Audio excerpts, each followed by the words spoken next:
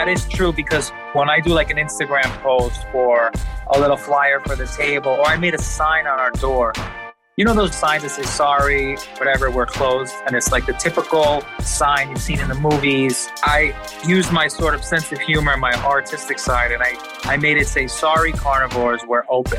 But in the exact style of that old school sign. And that was just fun to get a little creative. And so many people take pictures of it. Welcome to The Profitable Table, fed by Woolco Foods, the nation's first podcast devoted to the business and lifestyle of the hospitality industry. Now, here's your host, Woolco Foods CEO, Stephen Toberoff. Hello, everyone, and welcome to another episode of The Profitable Table, fed by Woolco Foods. I am your host, Stephen Toberoff. And today I'm really excited because I have an opportunity to speak with someone on a number of subjects that really, I'm into, from restaurants to vegan to comedy. So without further ado, my guest is Alex Carabaño, who's one of the owners of the V-Spot restaurant in Brooklyn, and they have a location on St. Mark's in Manhattan. Alex, thanks a lot for taking the time to speak with me today. Thank you. Thank you for having me. And what's up, everybody? I'm in the kitchen right now, like off to the side, so don't mind the vegan, eggs being scrambled back there. So, Alex, before we get into it, can you just tell us a little bit about yourself and how you got involved with the V-Spot restaurant? I there's a bio of it on your website, which I found really interesting. I would love to hear you tell it. Well, my brother was a vegan before before we even opened the restaurant. He kind of had the idea. He was pushing it. And I was, into food. I was into graphics. I was always doing like art stuff.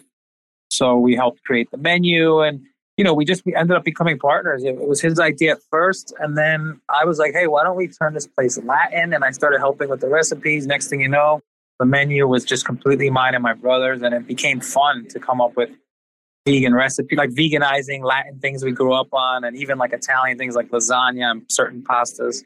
And when we first opened, I wasn't even vegan. We opened 15 years ago, and I was sneaking in chicharron, which is like little fried pork from across the street. I would sneak it in the back. Ended up becoming really fun, and I really liked it. And then I became vegan because I was always like an animal lover, but had an edible, and I saw a documentary, and that was it for me. I can relate to that too, because like when I was growing up as a kid, I would never eat any vegetables or fruit. It was really like that. I just, for whatever reason, had a major aversion. But about 5 years ago, it happened slowly over time, but I just started eating more and more plant-based. And I'm not fully vegan, but I would say 95% of my meals are plant-based. And nice. I love it. I love it. It's great. I try to explain to people, I still remember meat is delicious. There are certain things, but I feel from the vegan diet, once you get the hang of it, you feel good, you feel energetic, you feel cleaner, you feel lighter. And that feeling is what I'm addicted to now. And then I'm like, oh, well, this food is pretty damn good too. And I'm making up my own recipes.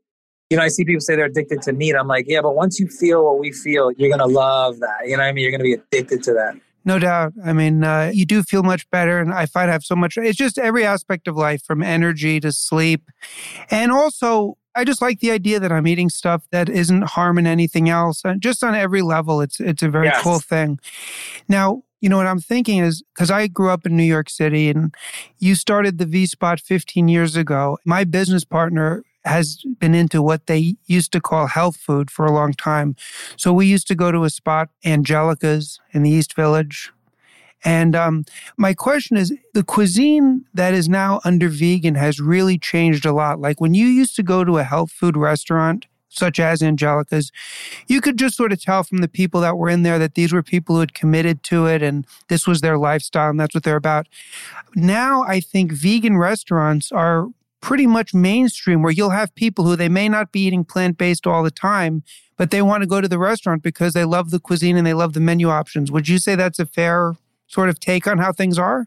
Yeah, especially depending on the type of, like our style of cooking here, for example, is comfort food. Most of it's heavy. We have a couple light options for the gluten-free people, for the people who just want completely like vegetable stuff and they don't want a crispy seitan chicharron, made from wheat meat. But I do notice a lot of our clientele is not even vegan. They're just like, you know what, I want to skip meat for lunch, or I want to skip meat for the day.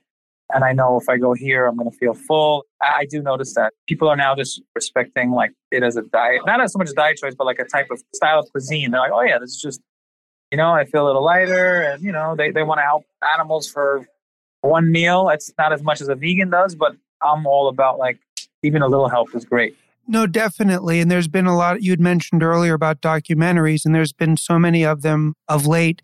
And one of them, I believe it was called Cowspiracy, but one of them, the fundamental thesis was that for people that are really interested in having a positive impact on the environment, the environmental costs of factory farming animals is devastating. And it's something that's not really discussed as often as, say, fossil fuels of people driving their cars or fueling their homes. And I think you're right. Again, sort of going back to like 15 years ago, I think people that were eating in health food restaurants were almost exclusively doing it for that reason. Now I think that you have people that are doing it for environmental reasons. And the other thing, which I was going to ask you, Steve had mentioned when I was speaking to him, I think 15 years ago, it'd be very difficult to get somebody that wasn't into health food to come join you because you were going to be drinking wheatgrass, you were going to be eating carrot salad, that was it. Now you can go to a spot with a friend, regardless of what they like to eat, and there's going to be something great as long as they enjoy Latin cuisine, for example, with the V-Spot, right? Yes, exactly. They're skeptical and they get nervous, but once they try it, they're like, it's not just with us, even some other, there's other great restaurants out there, and people are like, damn, this is way better than I expected. So you had mentioned at the beginning that, you were into art and sort of artistic. And I know for people who are not familiar, you're an established comedian with an HBO special.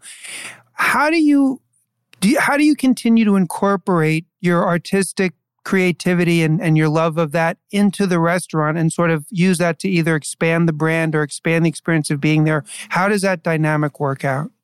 Well, they kind of go hand in hand in a way, the way I've set it up. So for example, not right now during the pandemic, but I would have producers come in and they would host comedy shows here. And I would also get on the stage and then I would actually talk about the restaurant. And that was kind of fun to do that. And when I do gigs outside of comedy, I definitely have jokes about being a restaurant owner and poking fun of certain vegan things or certain customer service things. Then when I'm here working, for example, like today, I'm doing some stuff off the computer and customers come in, I talk to them, maybe joke a little bit here and there. I don't go crazy. It all kind of like wraps around each other and they sort of help each other because I would say that dealing with customers, being social, learning how to sort of win people over quickly. The first minute can't be bad as a server or even as a person managing and keeping an eye out because I'm not really a server, but I help everybody. I do everything here. So I'll help the staff. People come in, I greet people, I check on the tables. It all kind of helps to stand up. You're just around people now, sitting at a table. And you're like, oh man, this is very similar. I'm kind of hosting right now. Definitely. And also in general, I think a lot of times people overlook how creative owning a business can be just in general. Oh, yeah. I did an interview earlier with these guys from Super Burrito. And one of the things that Eugene said was that he just loves the fact that because his business partner is a filmmaker, that when you have a business, you can use it to express yourself in a lot of artistic ways. And I think a lot of times that's overlooked, Yeah, I would say, well, first of all, guys, check out the V-Spot burritos. Yeah, no, I'm joking. But I would say that is true because when I do like an Instagram post or a little flyer for the table, or I made a sign on our door. Those signs that say, sorry, whatever, we're closed. And it's like the typical sign you've seen in the movies. I use my sort of sense of humor, my artistic side, and I made it say, sorry, carnivores, we're open. But in the exact style of that old school sign. And that was just fun to get a little creative. And so many people take pictures of it. Like people just stop at the door and they take a picture because they get a little chuckle. And that's definitely really fun. And it's cool to throw out the creativity in the restaurant in that sense and a little sense of humor, Definitely. And the thing that's really cool also, I was just thinking as you were saying that, having a vegan restaurant in some ways now almost gives you greater optionality from a branding standpoint than from a non-vegan restaurant because based on the cuisine that is available to offer now, you can prepare meals at anyone would like. And you have the automatic buy-in for people who are committed vegans for their lifestyle. So it's almost like you're starting with a concept that has committed followers, people that are really believers from the beginning. And because of how the cuisine and the optionality of what you can offer has evolved, you have the entire universe of other people to be potential customers. Whereas before, I think a lot of times people thought, well, if I'm going to limit my menu, isn't it going to hurt me in terms of the clientele or expansion? I think it's probably the opposite now. Having a vegan place over like a steakhouse, it's just different too. People are just like, okay, there's all these steakhouses that have similar menus, and then they're like, whoa, this vegan thing is different, and they're almost curious, even if they're not a vegan. They're like, well, let me see what a breaded chicken parm hero is like at a vegan restaurant. It's kind of cool. Yeah. As I was researching this, I was reading about something that I think your brother was involved in, which I'm curious because I love gaming. It's with the Lionplex Game Center. Mm-hmm. How does that tie into the restaurant? Because I had some ideas about esports, and I was just curious what's going on with that and how it ties into the V-Spot. Well, it was tied in before the pandemic that we had a game night in our back room. We have a little performance venue, or more of just like a space in our St. Mark's location, all the way, like it's almost like a speakeasy because you can't tell that it's there. You go through the hallway, you go to the back, you move the curtain, and then there's this big area. We had Lionplex, a friend of ours, this guy Dong, he set it all up, and they would live stream the games, and people were playing Street Fighter, the old Street Fighter Turbo, which is, there's like high level players that play in tournaments that come to our restaurant and play in the back. And then also he would set up multiple sort of units of computers with all different games. And that was going on every Friday and I think Sunday. But then the pandemic hit. So now they're doing some stuff online a little bit, or just small socially distanced type of thing, 3-4 guys. So we work with them. And we're hoping to maybe one day bring that to Brooklyn as well. I think that's going to be huge. And I think you guys were really ahead there because esports is absolutely huge. And going forward, in the same way that you have sports bars that are showing the Super Bowl or the football or the soccer match, baseball, I would be shocked if in 5 years or less, you're not going to see sports bars that are also showing esports or maybe even concepts that are geared towards that. And it seems like you guys were ahead of the curve because you got people streaming games when you were doing this, right? Yeah. That's very cool.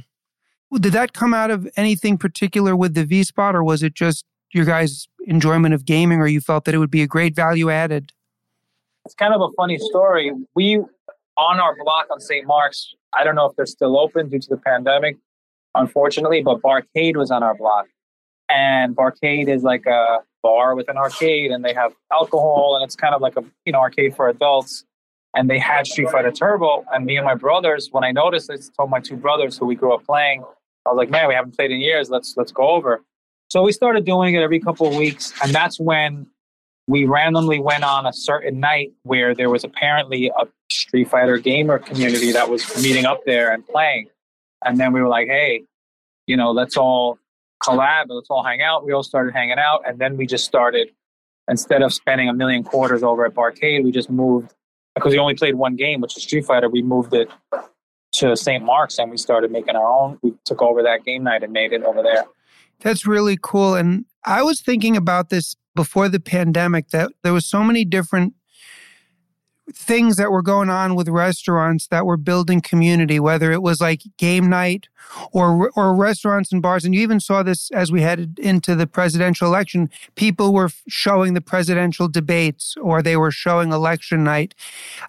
I think as we come out of this, restaurants and bars are going to become even more communally oriented in the sense that it's not going to be exclusively, some places will be exclusively about going, getting something to eat, hanging out with your friends. But I think that there's going to be the incorporation of additional ways for people to connect, whether it's with gaming, whether it's with certain events, whether it's movie night.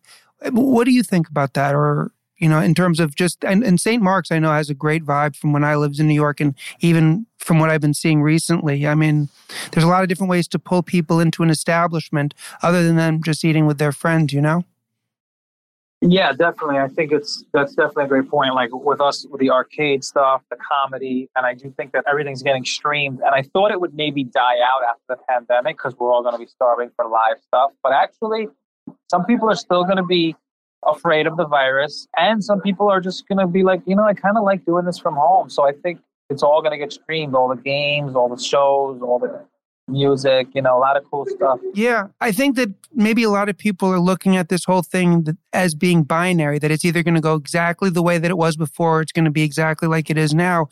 But maybe the evolution is going to be the incorporation of both aspects, which are good. Like I was reading an article, I think over the weekend, where the guy from Salesforce, Eric Benioff, said that everybody, if they want to, can work from home going forward. But I think that especially in a place like New York City, the more people who work from home, the more attractive and significant going out to a restaurant or a bar, hanging out with friends is going to be, because instead of that social hit that you get when you're at the office, you're now going to be getting that after work. Right, exactly. So very true. Either way that it goes, I think the hospitality space is well positioned to come out of this as restrictions get lifted to be an even more significant and vibrant industry. It's just faced enormous headwinds now, Definitely. Do you see now, because you guys have been doing this at the V-Spot for 15 years, do you see a lot of vegan spaces coming up and you can almost identify that they've borrowed some ideas from you? Oh, yeah, for sure. A lot of places. And it's okay. I'm not going to call anybody out. And there's a lot of little Latin places opening up.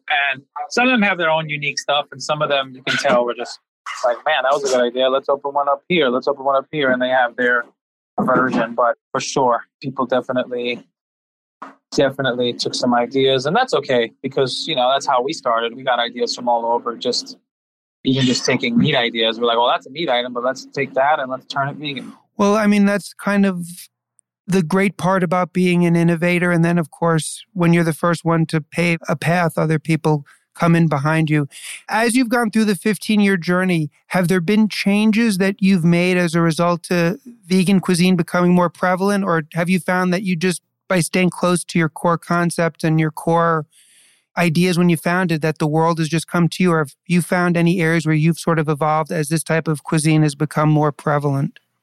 I would say we sort of evolved in the sense of trusting in what we think is good. We would make a certain sandwich or a certain wrap or something, and it would be like without a certain spice because we were afraid the customer it might have a little spice or they might not like this new flavor. And then we noticed whenever we would order it, like on our shift meal, maybe we're working and we're like, oh, let me get that. And then we often add the spice in for ourselves. And then I was like, you know what? If we order it this way all the time, I tell my brother, let's just, whatever sandwich we get, if we're going to be altering it slightly, let's just make that what the customer gets, because let's just trust in the fact that we know how it should be, whatever little combination. And I think in the beginning, we were a little more nervous. We were a little more hesitant. We weren't doing it that way. So I would say we evolved and add in those extra 2-3 ingredients and just make that available right on the menu. Let the customer just get it right there. Something you were saying got me thinking because, we sort of take all of this for granted now. But when you started 15 years ago, it must have been a nerve-wracking decision to go all in on a concept that wasn't super accepted then. As well as because everything's digital now, it's much easier. So if we were to come up with a certain food item that was quote-unquote risky or just too new at the time, you're printing this on menus, you're printing it on the wall. And let's say the menu doesn't sell. Now, I can come up with an idea right now, put it on our online stuff and just easily click a delete button and nobody would ever see it again. That makes it a lot easier to try out food, if that makes sense. Like try out a special, or if we had that back then, that would have been a lot easier to play around. No, absolutely. But let me ask you, when you guys started, what gave you the fundamental confidence to launch with this type of concept? Was it that you felt the food itself just tasted so great that it was going to be able to transcend any biases people might have regarding plant-based foods? Or was it that you said, you know what, there's a real demand for plant-based options that people are not getting, and we want to offer that into the market that we're serving? It was more of the fact that the neighborhood had nothing. Like I said, my brother had the idea at first. He was like, there's nothing in this area. There's nothing vegan. I felt as we opened, we had a couple Latin options, and I felt that they were the tastier options. They were the more unique options. We used to do like a quote unquote meatloaf, and it was actually very good. But then I looked around, other restaurants had one. So that's when I was like, let's go all in and just go to our Latin roots. At one point, it was 100% Latin, but now we have like Korean fried chicken, which is really good with sesame seeds and crushed cocktail peanuts, and it's really good. But it's predominantly Latin, and I just felt, then we just felt the confidence, like our Latin food is good. So not only is there nothing vegan like this, in the area, there's also definitely not specifically Latin. We kind of went with that. You were saying something before that also got me thinking. There is a tremendous amount of optionality that restaurants have today with these third-party delivery services. There's the negatives associated with them, the costs, and a lot's been in the press. But it does give restaurants the ability to utilize their kitchen and their fixed assets more. Do you guys ever throw up concepts on a virtual menu and see how they play first before incorporating them into your restaurant? Or do you ever have stuff that's just for delivery, just for take-in? Or how do you utilize the delivery aspect and as that's grown? It's kind of like what I had said earlier about like, I had this item I used to always make for myself. And it was sort of this Mediterranean style wrap that I would make. And I just was like, you know what? I'm just going to teach the cooks how to make this. And I'm going to put it on the Seamless and Uber. And we'll give it a couple days. And if it gets ordered, we'll keep it. If not, we'll take it off. That's kind of what we do. And it helps a lot. Like I said, because it's digitally, And if something takes off, do you offer it in-house as well as delivery? Yes, it immediately, within the next couple of days, it's offered in-house. The thing is, we just opened in-house dining yesterday. So that situation hasn't come up yet. But thankfully, we already figured out in the past couple of weeks some of the new items that they work. So they're offered in-house. But like moving forward, if I had an idea tomorrow, I guess I'd put it online first, see how it sells, and then or maybe I would just offer it to everybody at once. Like, let's see. Something that a lot of our customers have noticed during the pandemic and as they've done a lot more business for delivery and takeout is they're finding that they have a customer base that really enjoys getting delivery from them that they never knew they existed. With a concept like yours, and I know you have the V-Spot in Brooklyn, you have the V-Spot Express, have you ever thought about putting up a virtual kitchen in markets where the cuisine would be well received and you didn't want to make the investment in brick and mortar? Do you think that's something that would be appealing? Or do you feel like, the V-Spot experience really has to be tied to the brand and we want some form of brick and mortar engagement to supplement the other stuff? Well, since you brought up, we actually have one of those. We started one. It's they call them ghost kitchens.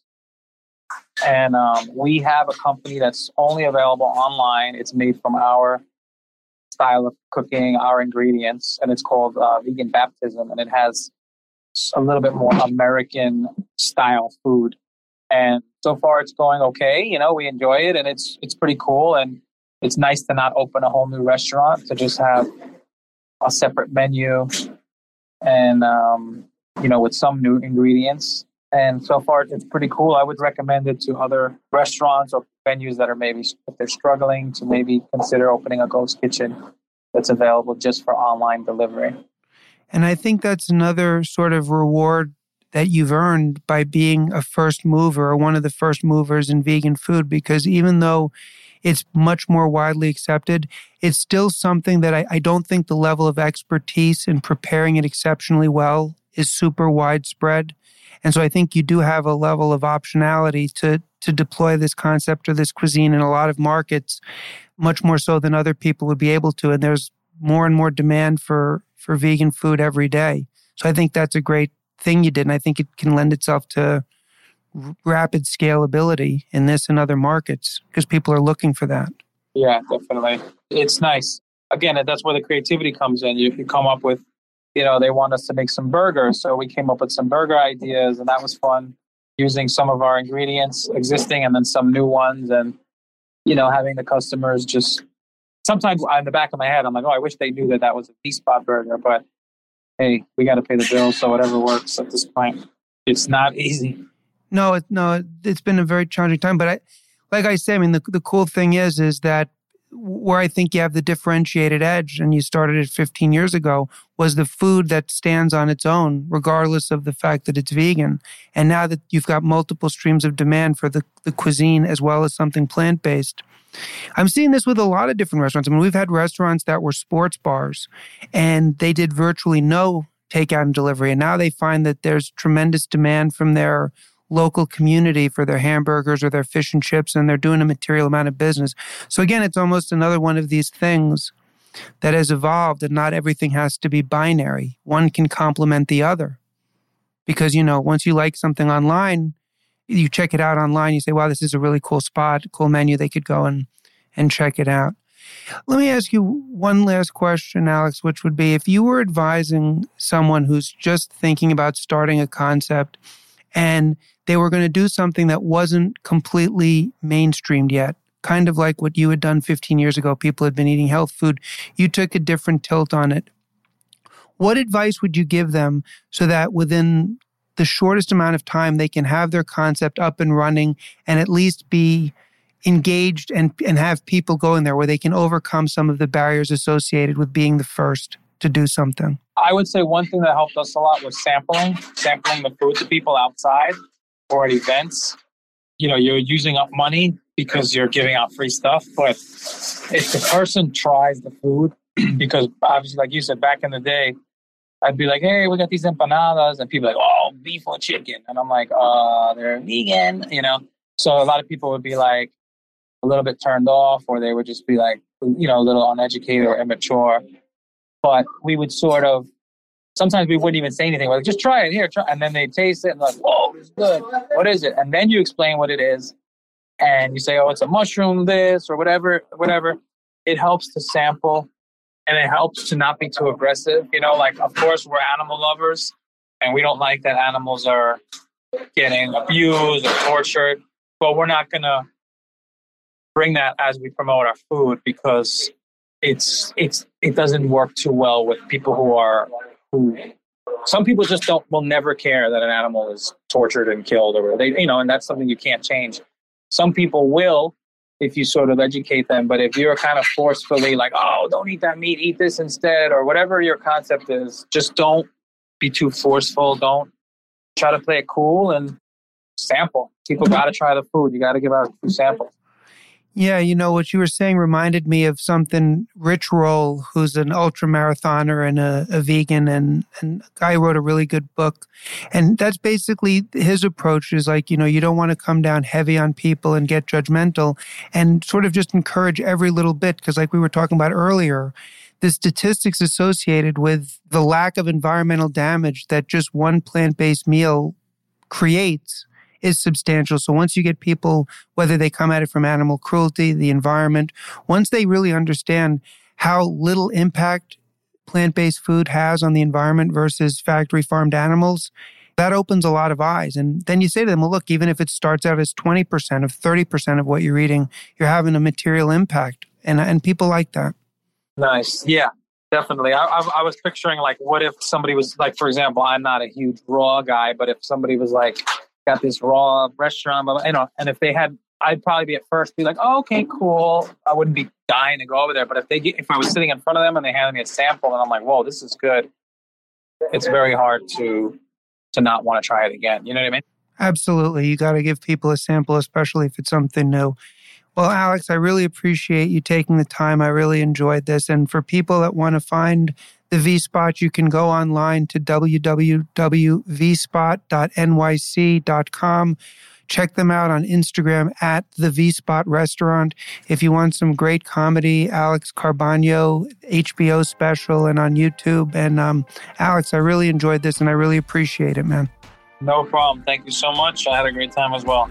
Thanks, Alex. Have a great day. Take care. Well, I really enjoyed that conversation with Alex. And what is so cool about it is that when they launched the V-Spot 15 years ago, it took a lot of courage and a lot of vision.